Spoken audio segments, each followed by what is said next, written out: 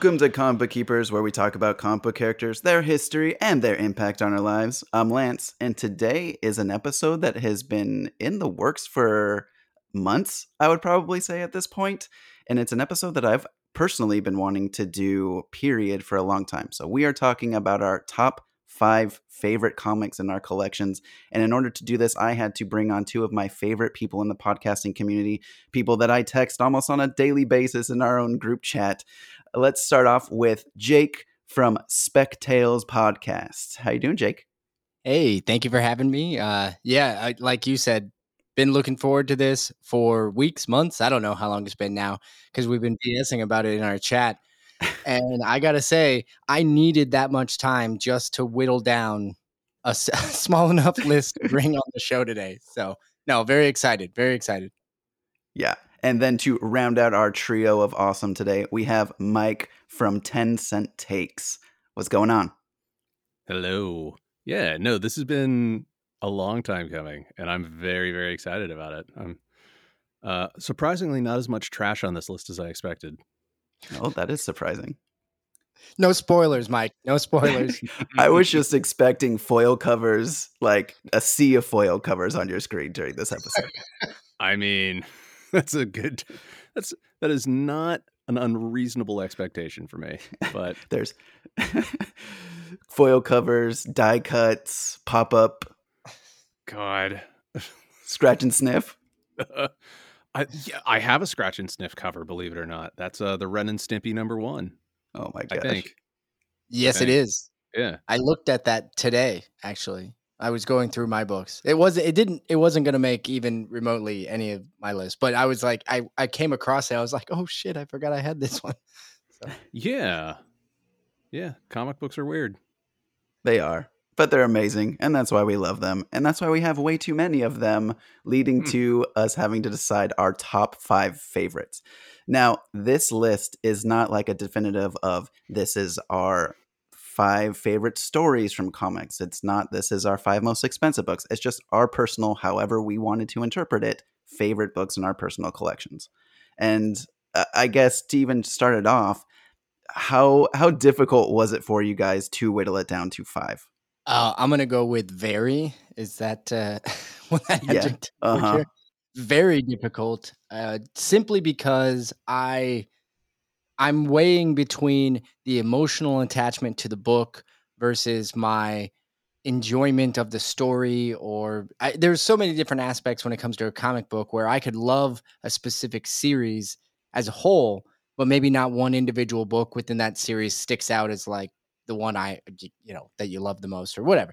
So, it took a few minutes, a lot of showers. Right. I thought I had to think about it in over many showers, and I came up with them. Of course, the thinking man's room. Yes. Yeah. Yeah. I mean, I think we've been talking about this for a month, and I immediately put together a list of like just the comics that I always think of in my collection for various reasons. And then I've been going back and forth on all of them, and it's tough, man. It's hard to pick your favorite child. It is. Very. Now, I'll admit there were a couple that were like, oh yeah, that one's going in there. Like there are a couple that were easy, but a majority of them were like that one or this one. And then, but there were a few favorites. Instant knee-jerk reaction favorites. Yeah, I think I had my top 3 pretty quickly. Yeah, you look like one of those guys, Lance. Yeah. I had 2, but yeah. There were 2 that were immediately on there and they didn't come off. But other than that, it was kind of a flip-flop. Yeah, I think my list changed daily, if not hourly, as I kept thinking about this. Did either of you like come up with your list and then remember that you had a book and you're like, oh yeah. Mm-hmm. Yeah. Absolutely. Yeah. Happened to me multiple times.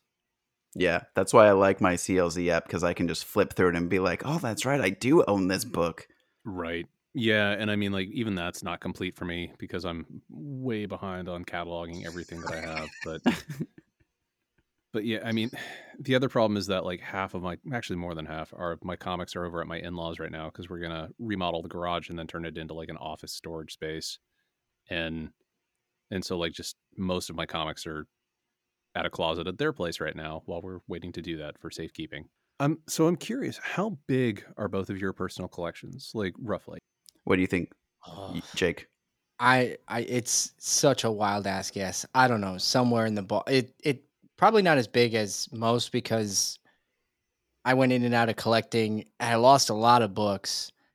So maybe around, I don't know, 800 to 1,000. That's good. I actually this week when I went to go pick up my books from my local shop, I passed 1,000.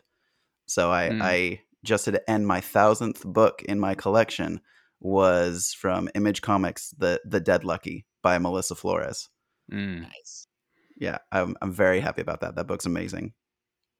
So I'm behind, and according to CLZ, I have 2,400. Nice. But the You're other thing smoking is like, us. well, the other thing is like, I don't flip books. I don't like. I just kind of hoard them because I pick up a lot of stuff from dollar bins. Yeah. Yep. Your favorites though. I like the way you collect just because there's so much like fun involved with finding like Mm. those weird variants and just like what you always talk about like the 90s like The garbage 90s books. trash, yeah. Yeah. But it brings you joy and that's what comics are all about. If it makes you happy, like collect it. It's super Yeah. fun. Yeah, and it's really fun every now and then. Like the other thing about 90s trash is that a lot of them now are going for pretty serious money on eBay, but a lot of people don't realize that. And so if you're going through long boxes in like, the flea market or an antique store or whatever, a lot of times you'll find really random variants that they have no clue about. Like I recently found the rare hollow foil for Crimson #1 for 250 at an antique store, and it was in great condition. And that thing, like the cheapest I found out on eBay was $60. Oh dang. Yeah. So like, and again, I'm not going to sell it. I'm like, I want to own this. Like, this is early Humberto Ramos work. Yeah, I think Humberto Ramos. I'm like, but it's really cool. It's a lot of fun. I love going through dollar bins because you never know what you can find. I found what if Silver Surfer obtained the Infinity Gauntlet in a dollar bin. Nice. So cool. Well, and that one started going for money too after Hmm. the Infinity War movies, right? Yeah, it started going up and it was in the dollar bin because it had like one nick on the spine. And I'm like, I don't care about this nick. I want to own this in my collection. Same thing. I found first She Venom in the dollar bin. Like there's gold to find in dollar bins. Mm-hmm. And at the same time, I found a ton of Evangeline, whatever her name is. She was that Yeah. really trashy 90s character that Rob Liefeld studio put together. And there was like holofoil covers and a photo cover with the model that they used for. I'm like, oh my God, this is like there's gold in those dollar bins just in terms of ridiculousness. Just sometimes reading those stories is absolutely worth the dollar buy. I mean, I was threatening you guys with this entire list is going to be nothing but Rob Liefeld. Hey, I don't think anybody would be disappointed with that. Just a treasure trove dive into Rob Liefeld's collection. One of my favorite things I found was in the Extinction Agenda collection. It was, the reprint of that whole storyline. And I found in one of the New Mutants issues he drew, it showed Jubilee and I think a couple of other people running. I think it was Jubilee, but running, and she's got her foot forward. And I realized he drew her with 2 left feet. And I was like, Yep. just chef's kiss, perfection. Yep. That sounds about right. But we've kind of been chatting for a bit, and I think it's time that we dive into our runner ups, just because we have so many books in our collections, and there's so much that we love. So let's just talk about the few books that didn't make it on our Mm. top 5 list. So you wanna start that one off, Jake? Do you have one that you want to throw out there? Yes, I will start it off. So something that I don't know if you guys have this still. I still have the very first comic book I purchased with my own money. So and it was hard. I thought about maybe even including this in the top 5, but this is now I'd had some comic books before this. This was the one I took my money, went into the store, and I still remember buying it. This is Spider-Man Maximum Clonage Alpha. Yes. Oh, wow. I have that book. I Yeah. don't, This is but I see a This hollow is foil literally cover. that. Yeah, this is my copy. It's missing a couple of pages, like, and then like this is falling out. Like this is not a in great shape copy. But the foil variant is like it's almost dent free. Like this thing is it. I mean, the outside it's been very well protected, I guess. So anyway, this is I remember the store. I remember where the comic book store was. I remember going in. The whole thing. This was 1995, I think. It was the summer of 95. So I would Right. have been 10 years old when I bought the book. And I just remember I had some money and I went with a friend. That was why the reason he was going to the comic book store. And for me, growing up in a small town, this was like 45-minute drive away. So I was excited, got some of my money, went there, and I bought that book. So it didn't make the top 5, but still I still have it. I have very few from my original collection, and that's one that stuck in my head. That's awesome. That is a total Mike book too. So I expect you to say that you picked that one up pretty soon, Mike. I mean, I'm definitely going to keep an eye out for it now. Yeah, it's a great one. All right, what's your first runner up? It's also a Spider-Man book. It is my signed and graded white Spider-Man 2099 #1. Oh, that's not in your top 5. Whoa. No. Like it's the ones on the runner-up list were the ones where I'm like, they're really cool and I love to tell people about them, but they don't have that extra special connection. Okay. Dang. That's shocked me. That surprised me. That's like the first book I messaged and I was like, your 2099 is going to be on that list, right? Maybe, I don't know. But no, that was again like a 90, like it was kind of like one of those weird gimmick covers and I was like, that's really cool. And I was celebrating getting a new job. And so I was celebrating leaving a really toxic old job, buying a house and starting a new job. And I was like, I gotta celebrate. I gotta do something wild. And so I found that, I bought it, signed by Peter David, graded 9.4. And then the next day, the day after I bought it, they dropped the new Miles Morales trailer that shows Miguel O'Hara, like, knocking him through the multiverse. And I was like, well, my comic collection is doing better than my stock portfolio. Yeah, I love that book so much. I've been on the hunt for that one for a while now. It popped up on like a Facebook post not too long ago for a pretty solid price, but it had already sold by the time I saw it. I was like, dang it. And it's so funny because it wasn't like a retailer variant or anything. It came with the action figure of Spider-Man 2099. And those things back then, nobody cared about when those came out. Like nobody cared about. And then, since then it's just gone nuts. If you can find that toy with the comic like all still sealed, that thing goes for money. Oh, I'm sure. Yeah. I have enough collecting addictions. I don't need to start collecting action figures. just that specific one. Yeah. Well, what about you? What's your first runner-up? My first runner-up is going to be a book that does mean a lot to me, just because we recently had the passing of George Perez. I got this book probably a month before that happened. It is DC Presents 26, so this is going to be the first appearance of the new Teen Titans, as well as the first appearance of Raven, Cyborg, and Starfire. Raven is one of my favorite characters of all time in comics, and after we did our episode for the podcast on Raven, I proceeded to start my hunt for this issue, and I was finally able to find it for a solid price. And it turned out that it was actually even a newsstand variant too. So it was posted, it was listed for the direct edition price. And when I looked up what the newsstand was going for, I was very surprised. So I got it for a steal. I love this book. Very cool. That's awesome. Great pickup. Thanks. So wait, so one of your favorite characters' first appearance didn't make your top 5? It didn't make my top 5. Shameful. I know. Shameful, Lance. There's gonna be a lot of shame associated with these lists, I'm sure. All right, Mike, I'll go next because Mhm. I got the book right here. So this one, not as much sentimental value. However, for those who have listened to Spec Tales, and I know you two have listened to a few of the episodes, it's a book I've talked a lot about.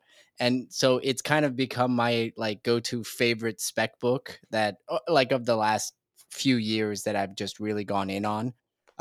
And it's just turned into a running joke now. But this is Journey into Mystery Annual #1, Mm. which is the first appearance of Hercules. So at one point, and I know people are going to cringe, at one point I had 6 of these books. Oh Uh, man. and it started like a year and a half ago, maybe not quite 2. But I was just really, really into Hercules. So I went out and I got one. And then uh, they announced Thor God and Love and Thunder, and they announced Gore the God Butcher. And I was like, Mhm. okay, bringing in the gods. Yeah.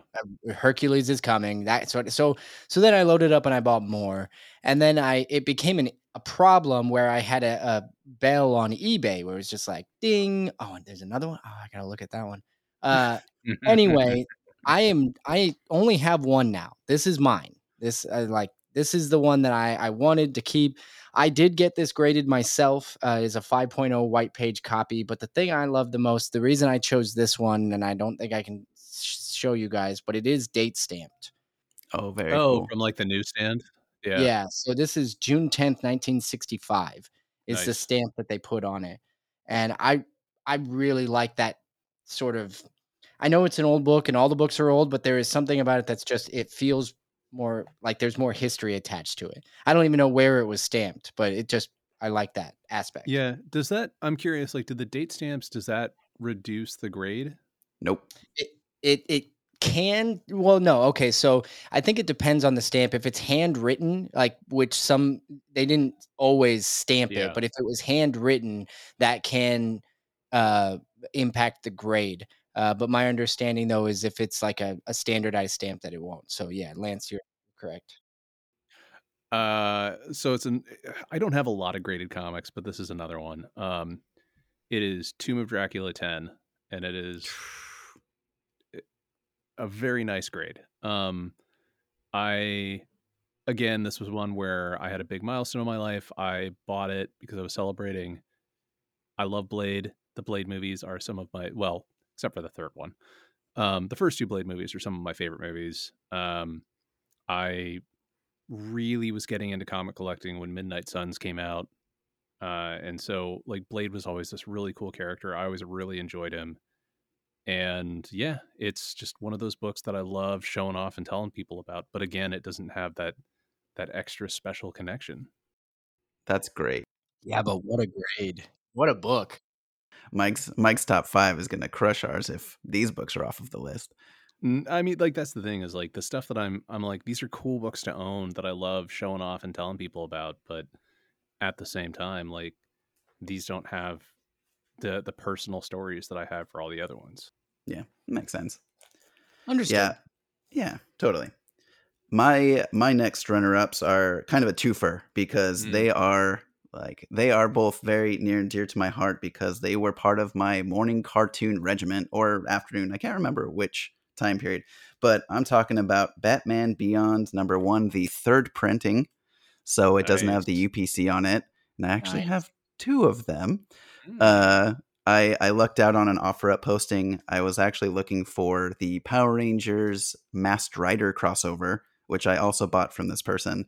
But then they also had 2 copies of this book, and this is actually the printing that I was searching for a long time. I love the first print, obviously, but I like the way it looks without a UPC code on it. So love that story because Batman Beyond is one of my favorite animated series of all time. And it goes along with this other book, which is Static 1A and Nice. 1B. I found both of these in a local shop when I was living in Utah. It was just in their back stock. I think I paid $5 a piece for these.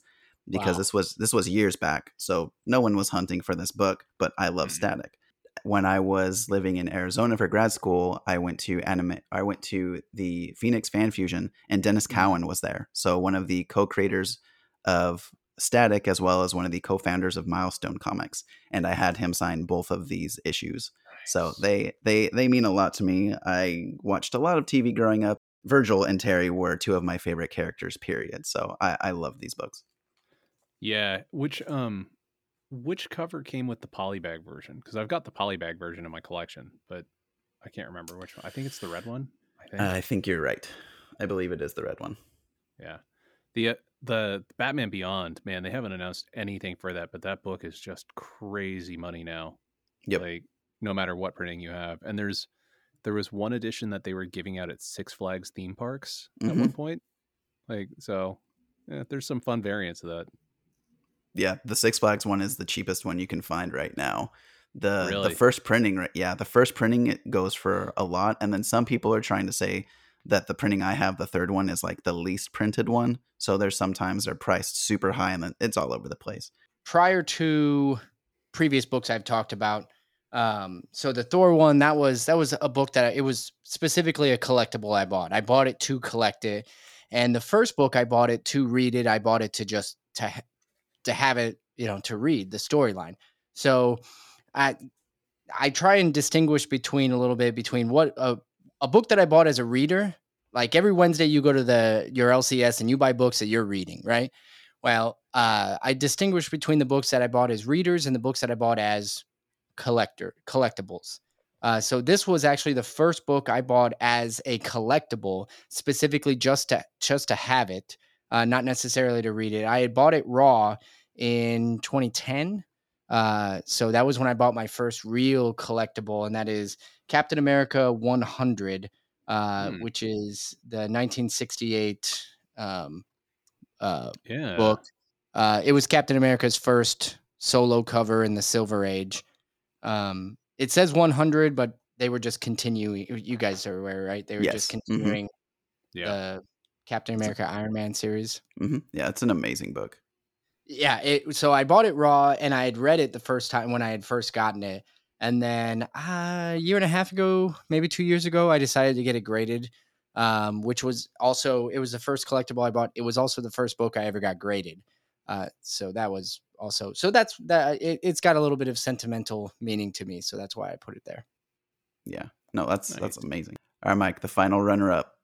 The final runner-up, it is Transformers UK 113, which is the first appearance of Death's Head in comics. So cool.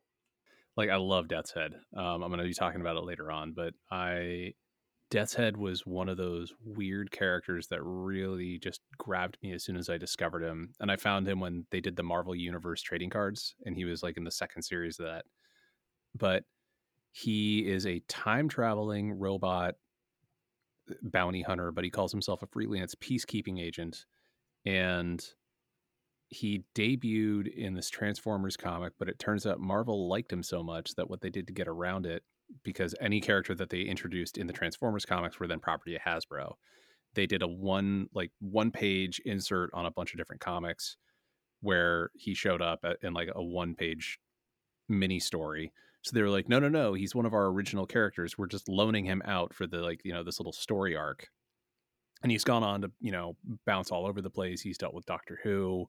He's interacted with like the Fantastic Four and She-Hulk, and it's great. And then the thing is that because it's a UK comic, it's like magazine format size, and it's really hard to find. And I managed to pick up a copy years ago in pretty decent shape, and these days I wouldn't be able to afford a nice copy. Like, it's just gotten ridiculous. People are, I think, specking on them.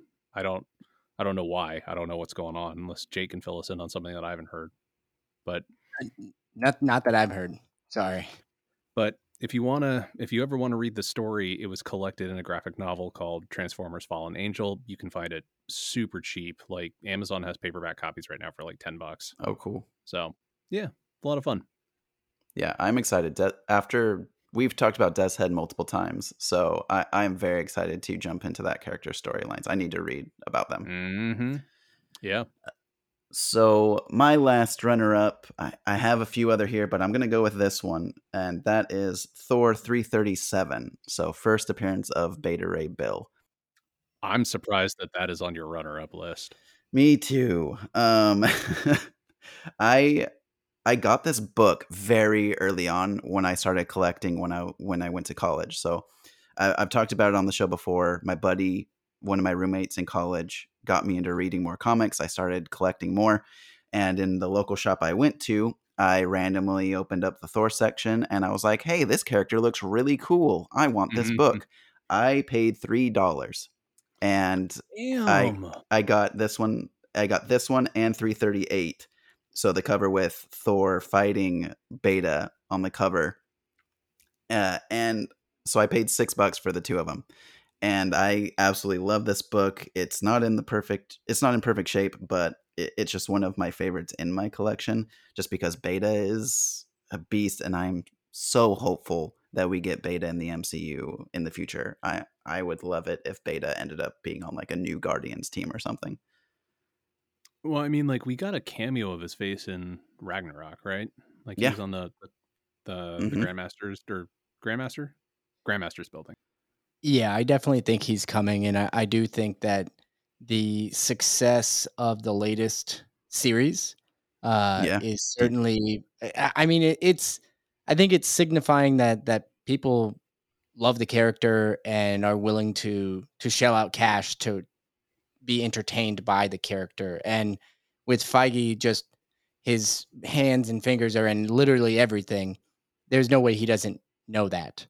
It's funny you mentioned the new series with DWJ, so Daniel Warren Johnson doing that latest series. It was epic because I also just really quickly have my Murder Falcon hardcover right next to me. I didn't include this on my list because it's a collected edition, but Daniel Warren Johnson's amazing. He busted out this incredible sketch on the inside of this at San Diego Comic Con, and I'm in love with it. This for sure would be in my top. If we were talking about favorite stories of all time, this is top 2 for me. Yeah, and they just announced that he's no longer doing sketches, right? Because people were like flipping him. Yeah, so he is extremely nice. He's probably one of the nicest creators I've ever met. And if you brought a hardcover or if you purchased a hardcover at his booth, he would do one of these quick sketches inside of it, and it's beautiful. It looks amazing. And he when he does these signings, he does it through a company called, I think it's called like Felix Comic Art or Felix Art. Mm. Yep. and and they're wonderful people to work with. They ran a fantastic booth at the convention, kept things flowing very well. Extremely nice people. So I 100% encourage everyone to reach out if you want anything to do with a lot of the artists that they work with through Felix, because it's phenomenal. I cannot recommend them enough. But like Mike, what you said is that people are starting to flip these online. And so something that he does out of the kindness of his heart for fans, people are just taking advantage of because he does it for free. You do not pay for these sketches. Right. And so people are trying to flip him for 200, $300. And so they basically came out and said that he's no longer going to be doing these type of sketches. They will make it available for people to get like a more complete version of a sketch, but people will have to pay for it at the convention. So Right. I feel very fortuitous that I was able to get mine as a very big fan of his at the convention before he stopped doing them. So, but it's just a bummer. Like, this is why we can't have nice things sometimes. Yes. Yeah. Yeah. Completely agree. There is a yeah, there is a light and a dark side to the collecting market, and unfortunately, the greedy side. When it's funny when the creators and the individuals in charge of creating, because there is some publishers and individuals out there where you see them, they're doing 100 variants and things like that, and you're like, okay, are you just trying to get money with all these variants? That's the publishers. But then you Mhm. also have on the collector's side, they're buying these things and then reselling them, or they're buying 100 copies and they're reselling them. But then there are just the collectors, the individuals that they just want a copy of the book. And Yeah. like for me, I do resell some of my books. The Journey into Mystery Annual #1 was an outlier. That's the only book I've ever had more than two of, ever. And in that case, I even did feel a little weird having Hmm. that many copies of that book. So one of the copies I gave away on our show. I did it as a giveaway, and another one I sold for way under market value to a friend who just really loved Hercules. I had met him on Instagram. We've been friends for over a year, and he just wanted a copy of the book. And I said, "Listen, I got quite a few. What and I gave him way below market value for it, and I know he still has it, and he's not flipping it. So there, you find there are positive sides to the collecting, but that's so disappointing when you have a creator willing to give, and he just Hmm. has no idea that the market is turning and flipping what he's doing. Yeah, that it was really disappointing. Just because he's so nice, it's so cool. Like I ran into him multiple times on the floor after meeting him, and he remembered my name. Like that's just the kind of creator he is. And That's rad.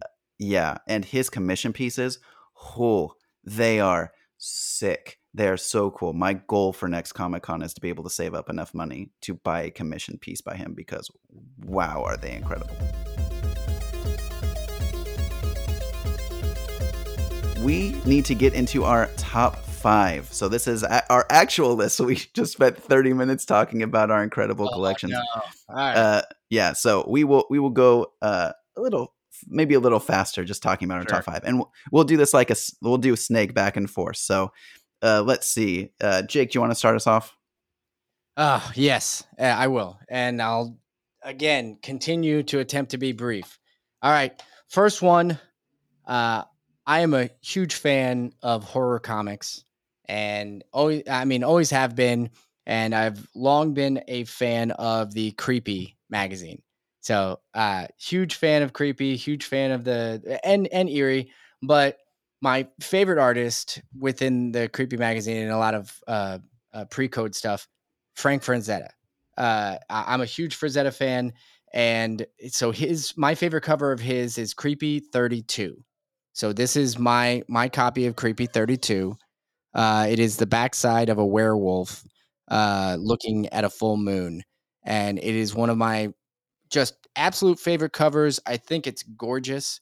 Yeah. I did get this slabbed, and it's a 9.2 white page copy. This book is from 1970. So this is not an overly valuable book. I personally don't even know what it would go for on the market. I just really love this cover and I wanted to have it preserved. So that's why. I do have a reader copy as well for everybody out there listening. But so I have 2 copies, but the reader one is just it's beat to hell, but I get to flip through it whenever I want. So Yeah, that's a stunning cover. It's so cool. It looks like something that Bernie Wrightson would have done, to be honest. yeah, and that's the thing is I think that I'm not sure I there's no comparison. Like there's everybody has this style, but there's so many good artists out there.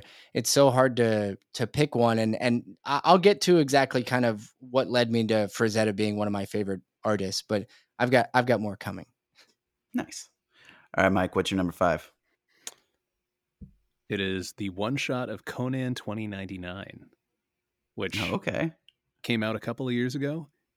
I love the 2099 comics so much. They were just like really weird and cool when they came out in the early 90s. But we got to be honest, they're like, a lot of them really aren't that great. like, like the Spider-Man stories are pretty uneven as they go on. Doom 2099 it's just this convoluted mess for a while, but it definitely gets better. And I never really cared about X-Men 2099, but like this came out a couple of years ago when they were kind of doing the resurgence of 2099 stuff. And again, those were pretty uneven, but this just felt like a masterclass of a one-shot issue. It's literally my favorite Conan story in comics. Wow. It feels like the perfect distillation of the character. He's Conan, the man who became a king, was cursed by a witch, and then at the end of this one-shot book manages to head out for the horizon on his own terms. It reminds me a lot of the way that the What If Thor Met Conan ended, with the way that it's framed narratively. It's beautiful. The art's great. I want to get all the variant covers at some point. I have read this comic so many times. Like it's one of those things that like people ask like what's a good comic to read, and I'm like, it doesn't matter what you like. It's just this is a great story, and so this is the one I always throw at people. I gotta read that now. Yeah. Yeah, that sounds awesome. Which is I haven't read it yet. So Yeah, a lot of people haven't read it. I'm just like, you need to read it. It's great. Yeah, specifically Jake and I, who are massive Barbaric fans, I'm and then actually also really just shocked. yeah, I'm surprised that I haven't read it, but I think it's because I avoided the 2099 when they came back. I mean, most of them weren't that good. I remember reading the Ghost Rider and Punisher ones, and there was a Fantastic Four one or a Doom one, and I was like, whatever. None of these are great. But this one's written by Jerry Duggan, Okay, and you know anything that he writes is just excellent. yeah, yeah. Now that you say who wrote it, I'm in 100%. I need to read it.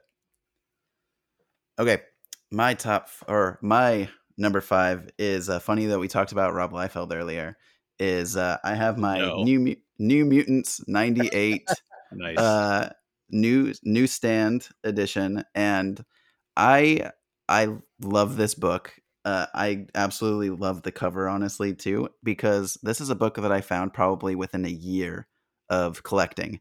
And when I found, because I love Deadpool, and so I would go to my local shop and I would flip through, and you both know this, the heartache of flipping through a long box and you find a series of something you're looking for, and you flip, and you see every single number leading up to the one you're looking for, and then it Mm-hmm. skips the number you're looking for, and then it has everything after. I know you feel my pain with Yes, this phenomena. yeah, like I could feel my chest just getting a little bit tight as you were saying. I'm like, I know where this is going. Yeah. So I go to my local shop and I'm flipping through, and there's a new long box. They literally have a wall of long boxes in this shop, and there was a new one on the floor. And I was like, of course I'm going to look at the new one. Flipping through, I find a few ASMs I'm actually looking for. I think I found ASM 316 at the same time. Nice. So that's like the Return of Venom, and that cover is going for like, oh I think yeah, that book's going for like $100 or something now. It's crazy. I'm flipping through and I find New Mutants. I'm like, oh, here we go again. So I literally find like from issue 90, and I go up and I'm like, every single issue's there. And I flip and 98's there. And I'm not kidding you. I blacked out. Like I saw nothing. Like my vision went black. And I pulled Right. it out of this long box, and it was beautiful. It was in such good shape. So I sent it into CGC years later, and it came back in 9.6. Nice. I just love this book. I do really love the art, the style of it. So that's my number 5. And to kind of keep us moving along, I'll do my 4, and we'll snake back. Okay. And no list of mine will be complete without an Invincible book. And Invincible is one of my favorite comic stories of all time. Day to day, it probably is my favorite comic story. And on my list, I have a few, but to kind of represent the entire collection, I have Invincible number 16, the first appearance of Angstrom Levy, my favorite villain from Invincible, in a 9.8. I absolutely love the villain of Angstrom Levy. He brings like a psychological tech side to the series, that he's not just a person that can punch really hard, and he just uses psychological warfare, and he uses Mark's family against him. So it just completely threw the entire series for me. I loved it. But this is a book that means a lot to me. And I got lucky with other books from Invincible. I found issue 2, 3, and 4 for like $100 at my LCS a couple months before the show dropped, and my issue 2 came back in 9.8. So I have a lot of love for this series, but especially 16. Yeah, I remember one of my early messages with you was about how I found something that was Invincible related that you didn't know about. Yeah, what was it? Was it the handbook? No, it was the super rare holofoil of Masters of the Universe. That was That's like right. it was a studio exclusive from the studio that put it out. Yeah, I'm still looking for that. Yeah, it's like the guy that I bought it from must have worked there because I've seen him throw up multiple copies. Like every time he sells one, he throws up another. Yeah, I need to be more on the hunt because I do love my foil covers, but I definitely need that one just to complete the Invincible collection. Yeah. All right, Mike, what's your number 4? All right. It is a copy of House of X #1, which again, like I think probably a little bit of a surprise for you guys, but this was a blank variant that I had my friend Tom Balin do a commission sketch for. And he's this incredible artist who went viral a couple of years ago for a Black Panther kind of New Yorker style cartoon he did. And it wound up being so popular that Marvel bought it to use for 2 versions of variant covers for the first issue of Black Panther Volume 7. And one of my favorite characters is Kitty Pryde, and her whole arc in Marauders that Jerry Duggan was writing has been incredible. So Tom was taking commissions. I told him I wanted something with Pirate Kitty and Lockheed, and then left it up to him. And I'm going to send this to you now. So, Oh, nice. yeah. That's great. Oh my gosh, this is amazing. Yeah. It's so good. So Tom has this really wonderful kind of playful style. He has an independent series that he's doing for IDW called Chica Cabra. It's great. Highly recommend you check out all of his stuff. But having his art on the start of the whole Hickman run of X-Men and like, you know, kind of showcasing the ripple effects that led to, it felt like this really special thing. And I love that I have this commission done by someone whose art and friendship I really value. Yeah, that's amazing. That's so cool. And anytime that you can get Pirate Kitty Pryde with Blackbeard Thing. No, that's a beautiful piece. Yeah. All right, Jake, you're up. All right. Well, my list wouldn't be complete without another foil variant cover. So I want to say, Mike, this is for you, but this one's still for me. This is my signed copy of this is Irredeemable #1, but this is the Mark Waid is Evil edition. And it's autographed by Mark Waid. I've got a certificate of authenticity that came with it. My understanding is that there were 300 signed copies of this, and then there were 500 unsigned copies printed for a total of only 800 of them. And the thing is part of why this is on my list is Irredeemable was, I call it Back from the Dead series or comic books because it sort of resuscitated me so I came back to comic books around the time this Irredeemable came out, and I discovered the book, and it really brought me, like, I was like, oh, I'll see what's in the store. I walk into the store and Irredeemable's there. So is American Vampire, and these 2 series, I decided to pick them up, just give them a read, see what comics had to offer, because I hadn't collected or read for like a decade before that. So I was just coming in blind, and once I started reading that, like, I just went headfirst into comics all over again. And so this was like 2009, 2010, somewhere in that ballpark. Not too far around about the time I'd bought that Captain America as well. I was starting to get really much further into comics. I didn't actually get this book though until earlier this year, not long after we had spoken to Mr. Mark Waid on our podcast. And I knew about the book. I loved the cover, but just didn't own it. And then I went out and finally pulled the trigger on one that I had found online. That was such a good episode of your show, by the way. That Mark Waid interview. episode is so good. I love the fact that you told him that you don't like Superman. But like at the same time, I was telling him I liked other stuff, right? Like I wasn't like telling him I hate everything you've ever written. I just have never connected to Superman as a character, but I like this version of Superman. Yeah, I still love how on Dear Watcher's anniversary episode you were like, I read Birthright afterwards. After, not how interviews work. But you know what? Even after having read it after, which Superman Rebirth is good. It's not bad, but it doesn't make me want to keep reading Superman books though. It just makes me like respect. Maybe I respect Superman more. I respect the writers that take on such a difficult character. However, I gravitate towards darker characters. And Superman is not.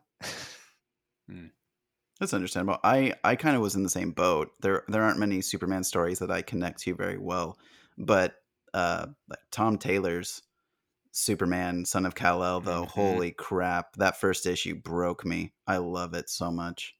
All right, what's your number 3, Jake? Here we go. This one is, I said Frank Frazetta was going to come back, and he has. This is my copy of Famous Funnies 214 from 1954. So this is my absolute favorite comic book cover of all time. So this is it's a super old book. It took me quite a while to find a copy that I could actually get. It is graded. It's a 1.5, but it's a Buck Rogers cover, and it is gorgeous. It's got a giant red moon in the background with Buck Rogers in a spaceship, and there's a green villainous character standing on the spaceship pointing a gun at him. Yeah, it's like this cover and this run of covers of Famous Funnies. There's a run of like 5 from like Famous Funnies 210 to 215, and they are all absolutely astonishing. So Yeah. I only have this one. I would like to get the other ones, but they are all equally as rare and expensive, unfortunately. That cover is actually on the Wikipedia page for him. It's like the first thing you see when you look at his early Oh, career. really? I did not know that.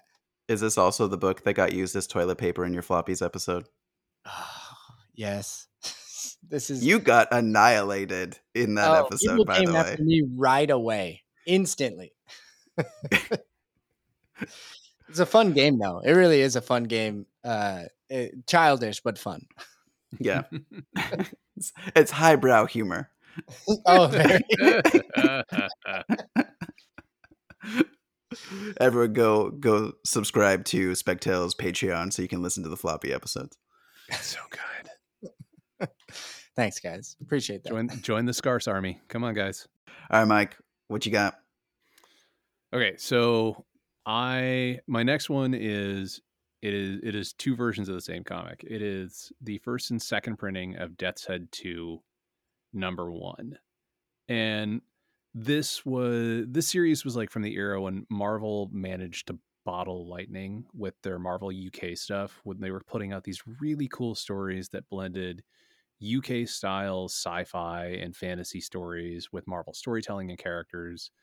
And I talked about this on the episode of Spectails where we came on about how I had an autographed copy of Armageddon 2001 that my dad bought me when we had just returned to San Francisco. It's still one of my favorite comics, but just not top 5. And so my dad bought like a blister pack of Death's Head 2. Like they back in the 90s, they were, at the height of the speculation boom, they were doing everything. They were putting out mini series of comics and blister packs that were like limited editions and numbered and all that stuff. And so he was like, I have a business dinner. Like, let's swing by Toys R Us on the way there, and I'll buy you some comics so you can just sit in the booth next to us and read. And it was great. Like I loved it. I didn't get a lot of time with my dad when I was growing up. He was a finance dude in the 80s and 90s, and by the time that I really started seeking his approval, I had 2 other siblings to compete for his attention with, plus long office hours. And these days, our personalities are pretty different and don't really go together. So, like, this is one of those really strong childhood memories for me where I got a night of relatively undivided attention with my dad, and I got introduced to like one of my favorite comic books. And so the thing is that Flying Colors Comics in Concord recently had Liam Sharp at their store to sign Starhenge, and I brought my copies of Death's Head 2. And I was telling him, I'm like, I've been waiting for 30 years to have you sign these. And so it's really special. And this is actually going to be like basically one of the few books that I actually send out for grading and, signature authentication, because like it means so much to me and I'm going to put them on display. Oh, that is incredible. Yeah, I remember when you talking about that on our show, and it was such a good story. That is still, to this day one of my favorite episodes. But just going back into your story and your reasoning and the emotions attached to things is Yeah. incredible. Yeah, I'm an emotional collector. That's my thing most of the time.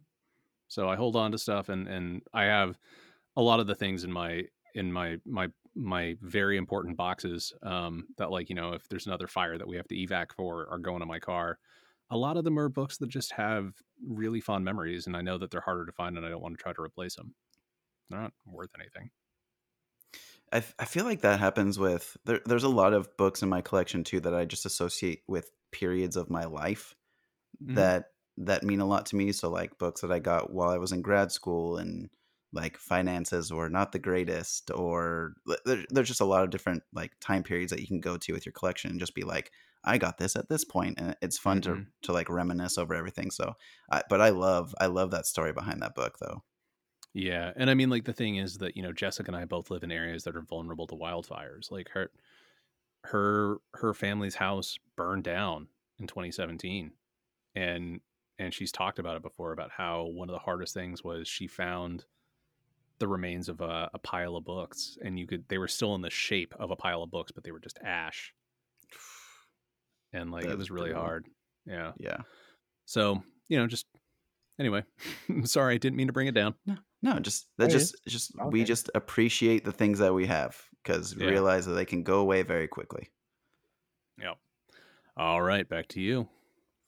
All right. I think it's pretty fun, Mike, that you had a sketch cover done. So I actually have one of my own. So my number 3 on my list is I was back in grad school again, and Kevin Eastman came to the local shop.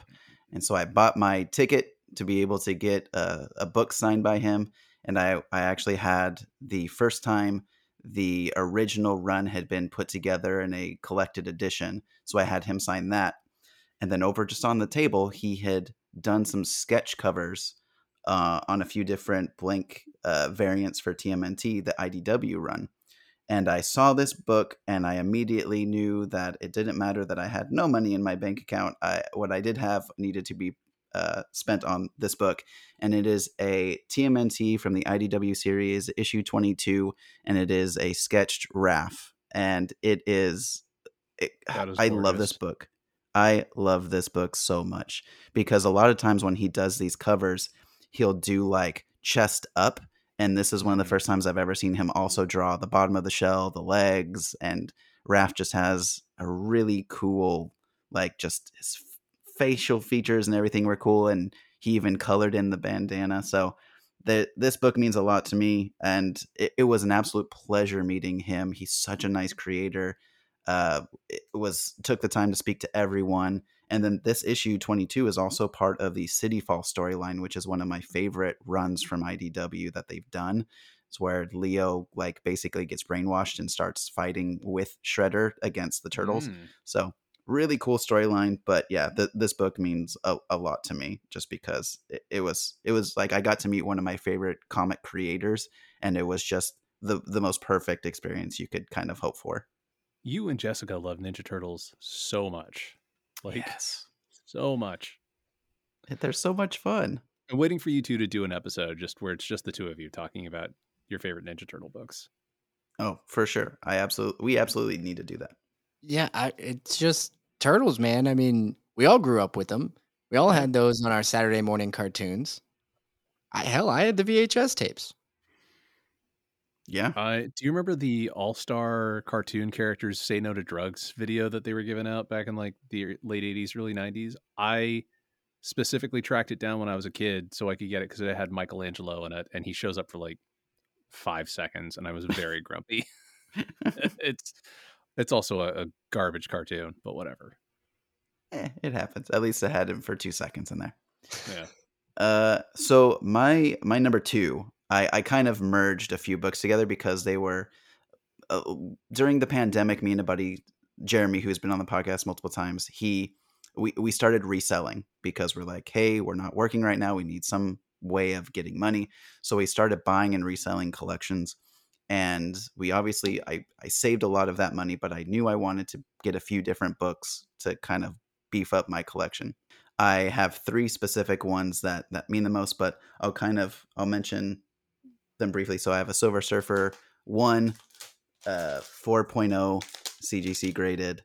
I have my X-Men 12, which I shared as my Grail Tale on Spec Tales not Yes, you too long did. ago on our episode.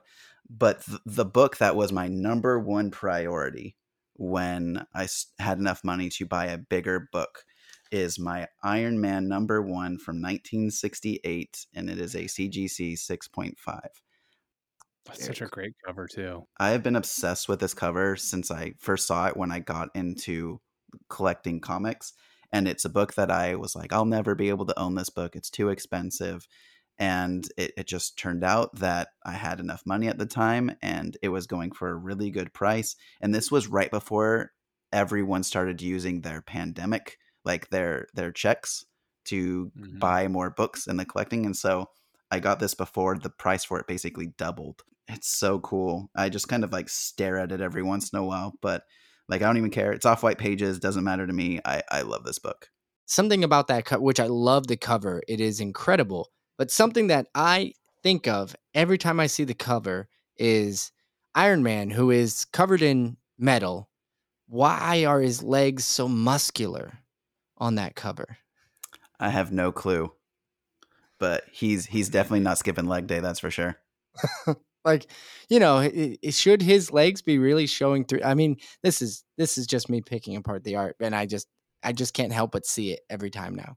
Mm-hmm. I'm curious just because when you look at because even the chest plate, he's also shredded. Like you see the abs. So yeah. like I wonder if maybe Tony Stark had such a complex that he's like, well, I'm not personally in the greatest shape, but I can make my armor look like I'm in the best shape. Well, because the early armor, he just he was rocking that dad bod, like if going by the armor shape. Yeah, he was Shellhead. Yeah, exactly. We are nearing the top of our list. So we have Mike. You want to go with your top 2? Sure. So, my number 2 is a copy of First Issue Special number 4 from 1975, and so it's a really it honestly it feels more silly and dumb these days, but it's like kind of a fun story. It introduces us to the character of Liz Warner, aka Lady Cop, and basically it starts off with her hiding under the bed while her roommate is murdered, and she like witnesses the murder, and like it's by this guy named known as the Cowboy Boot Killer, and he leaves like an Ace of Spades as his card. And when she's giving her statement to the cops, they're like, oh, like you've got a really good memory, you should think about being a cop. I don't know. So she joins the police, and it's kind of like a standard origin story. And there's also like a weird divergence into this very formulaic kind of romance comic story. It makes zero sense. It's one of the silliest things I've ever read, but I love it so much. And then this was Sarah's first Christmas gift to me. Oh, cool. And so like, for those of you who don't know, Sarah is my partner. She is pretty much the most supportive person I could have ever asked for. She does all of our art for the podcast and is just incredibly kind and generous and supportive of my unhealthy addiction to collecting comics. And she actually, for my birthday a couple of years ago, bought me a comic spinner that we just throw all the stuff that we need to read on there. It's great. Very cool. That's wicked good. I need it. I actually want one of those spinners too. I don't know where I display it just yet, but I want one of those too. All right. Well, my number 2 is not going to come as a surprise to either of you, but it was one of those instant, like, well, that one's going on the list.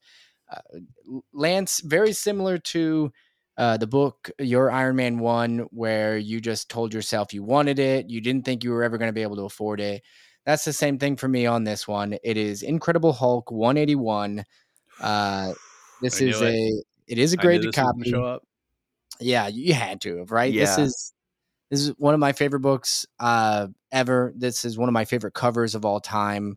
Whether you want to get into which one is the actual first appearance of Wolverine, for me, it doesn't matter because this cover wins. 100%. I like the cover for 180. This one wins. And then I really do enjoy, I did not pay a nickel for this copy. And what I mean by that is I just had other books. I traded 6 books to get it. It's such a fun story that I didn't even appreciate when I was in that moment, which was just a year ago. I was just like, yeah, I'll trade these 6 books and I'll get that. And now I look back and I'm like, how the hell did I do that? And I to do it in the time, I don't know. It just, it was a fun story, fun memory that I won't forget about anytime soon. So this one had to make the list. For sure. So Jake, what you're saying is you used the hobby to pay for the hobby. Yes. I used the hobby to pay for itself, and in this case, it really worked out in my favor. And the 6 books I traded, just in case anybody out there listening is curious, I traded they were all graded books.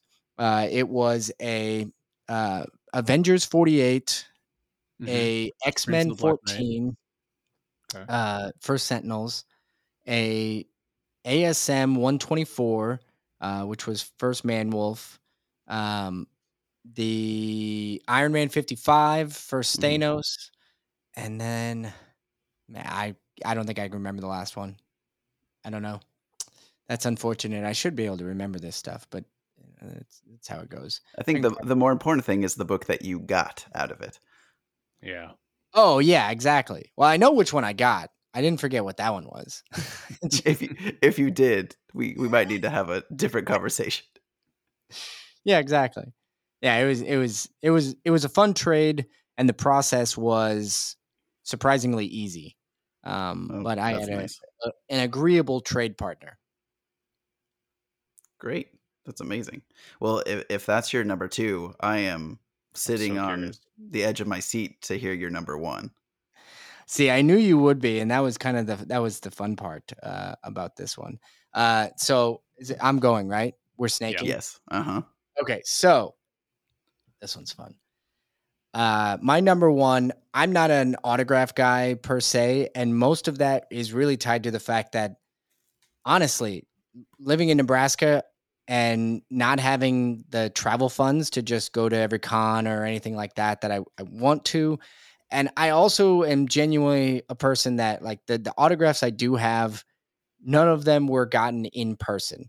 And I know that at some point I'm going to get that opportunity. And one of these books is coming off my top 5 list for whatever book that is when I get an opportunity to meet Scott Snyder and get him to autograph my copy of American Vampire #1 or something like that. However, something about this book, this is a Stan Lee signed book. It's the only Stan Lee signed book I have. And looking back, it doesn't make a whole lot of sense what book it is that is signed by Stan Lee, but at this point, it doesn't matter. Now, you guys might remember this book from just a little while ago. This is Spider-Man Maximum Clonage Alpha #1. So this is not the book that I actually collected. So I have the original book that I got from off the shelf. This is one that was signed by Stan Lee. I saw it online and I was like, yeah, the first book I ever bought myself and it's signed by Stan Lee. Yeah, I think I need that. And so so I bought it and it's, I don't talk about it all that often, to be honest. But every now and again you pull it out and I'm like, yeah, I got it. It is slabbed. It's a 9.8 CGC, yellow labels, signed by Stan Lee on February 16th, 2013. Wow. Okay. So yeah, I wanted to bookend. I specifically I specifically put that book first and last to try to separate it. I wanted to build the suspense, No, I love that we came a full 360. That's great. Yeah. It's like you're a storyteller. Oh yeah, a little bit. All right, Mike, I'm chomping at the bit to hear what you got. Okay, so this is one that I don't think I've ever talked about before, but it is G.I. Joe Original Series 21, which is known as the silent issue. So I grew up watching G.I. Joe. I had so many action figures when I was a kid. And this is the comic that, it gave us the first silent issue, like where there was no dialogue, but it moves the overall meta story forward in a really meaningful way. It is the first appearance of Storm Shadow. It introduces us to what eventually became the Arashikage Ninja Clan. I've reread it several times, and I think it is one of the most perfect comics that's ever been done. And somehow I've wound up with like 4 copies of it in my collection over the years. Like Nice. I bought a copy for myself years ago, and it was a little ratty. And then when I had some more money, I bought a nicer copy. And then recently, a friend of mine gave me a bunch of his collection. And it includes like this huge swath of G.I. Joe, and there were 2 copies of issue 21 in there. So I was like, all right, fine. But the Arashikage tattoo, it always goes on the right forearm. It's usually on the outside, but there've been a couple instances where it's shown on the inside. I thought about getting the tattoo on my right arm for years, and it felt really appropriate after I'd moved back to the Bay Area this last time, because I'd just gotten out of like the most toxic job I'd ever had, and a really toxic marriage, and I just decided to get some ink to celebrate. And it turns out the meaning of the Arashikage symbol is it's all about balance and celebrating success while getting ready for the next challenges. So it felt like a really appropriate piece to get. And so now I have Arashikage ink on my right forearm, and I get high fives from nerds like every few months when they spot it. Like one of my favorites was I was at a gaming convention, and this guy walks by, does a double take, comes back, shows me he's got the exact same tattoo in the exact same place, and he goes, "What's up, brother?" I'm like, "Yeah, it's great." Nice. That's amazing. Yeah. So that's my number 1. Great book. That's good reasoning behind it too. That's so cool. Yeah. Yeah, it's like the early GI Joe stuff by Larry Hama is so good. Like it's so good. I can't even begin to describe it. And man, I love him. I love his art. I love his storytelling. Yeah. Now you just need to figure out which comic creators also have that tattoo. So when you can go to a convention, you just show it. Yeah, I know Seth Green has it. Oh, Does he really? That's Mhm. awesome. Yeah, like maybe he'll try to make an NFT out of it and have that get stolen when he Oh. tries to make a TV show. Oh, that was unfortunate. Salt in an open wound. I have been Yeah. laughing so hard about that. That story just warms my cockles. Well, on that uplifting note, we can go to my number 1. And funny enough, my number 1 is also signed by Stan Lee. Again, when I was getting into comics, my favorite character was Venom. And I love the animated series version. I was obsessed with the different covers that they had for the early comic runs that he did with Lethal Protector. So I knew I wanted issue number 1. I was in college, and I had this really crappy job where I was basically just working on fire extinguishers and like fixing them and all this whole stuff. So I had a little bit of money saved up, and I went to a shop when I was back home in California. I walk into the shop, and there is this really nice copy of ASM 300 sitting underneath the glass. I asked if there was any wiggle room on the price, and they were like, "No, Venom movie's about to be announced." And this was years before they actually even announced the movie coming out. He would not wiggle on the price. It was, at the time, the most money I'd ever spent on a book, which was $200. So I purchased the ASM 300, and then I had a buddy, the same roommate that introduced me to comics, was like, "Hey, I'm going to be running an art booth at Salt Lake Comic Con. Do you want to come help run my booth? And then you can walk off and go do whatever else." And I was like, "Sure, free access to a con? Awesome." It's like, awesome. Sold. And it just so happened that Stan Lee was going to be doing a signing at Salt Lake Comic Con that year, which was an immediate, I need to go get my book signed by Stan Lee. So I have my Amazing Spider-Man 300 signed by Stan the Man. This was when his health was starting to decline. He wasn't talking too much to people that were coming up to his booth, but he had a smile on and he was signing everyone's books, taking the time to do it. And it was amazing that I was just able to meet him in person before he passed away. And this is the book I cherish the most in my collection. Yeah, that's God, awesome. That's amazing.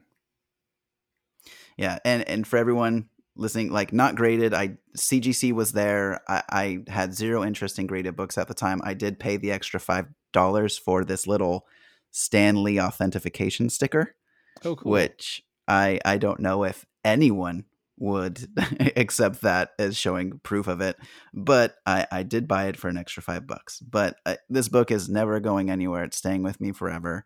So I didn't see the need to grade it because I was like, it's just gonna stick with me. I would have graded it now for sure. I would have graded it now, knowing what I know. But Yeah. it's my Grail piece.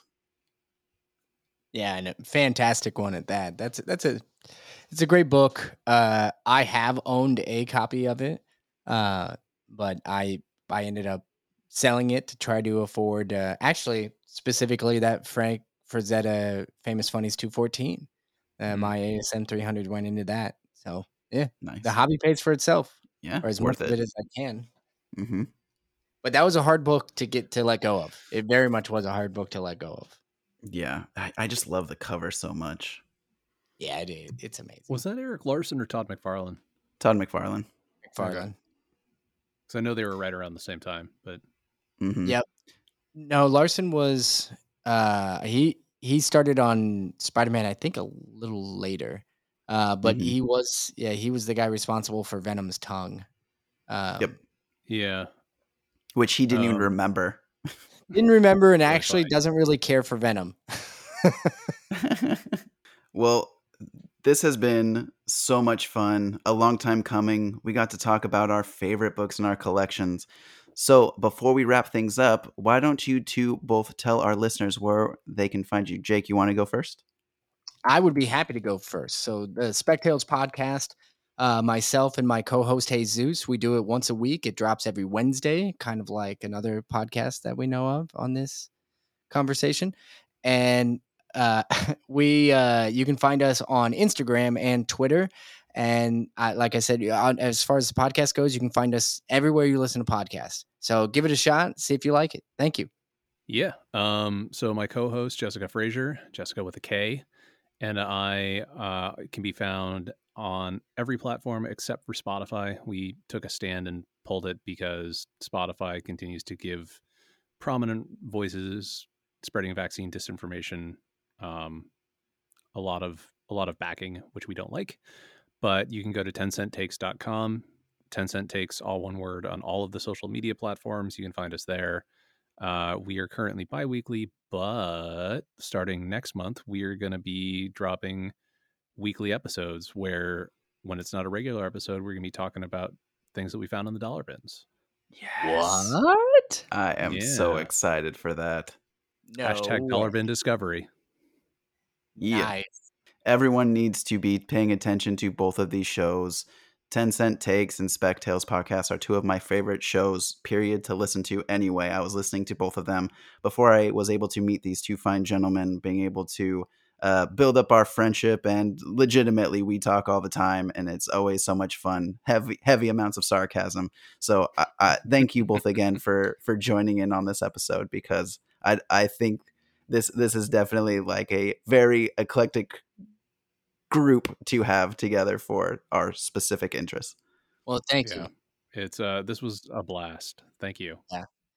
I had tons of fun, and honestly, same thing goes for both of your podcasts. They are every week. I listen to them, and it's something that I look forward to. Or Mike, in your case, every 2 weeks. But now that you're going to be weekly, oh Yeah. man, it's going to be awesome. Thursday mornings. Yeah, it's going to be interesting. Like, I don't know. It's going to be a lot more random trash that we discover. I love the random trash. Yeah. Nice. But no, like, I think we're all in the same boat where each other's shows are each of our favorites. And like, I'm so glad that I've gotten to know both of you guys over the past year. It's meant a lot. And You know, Jessica, I think, is very jealous that she wasn't invited on to the show for this episode.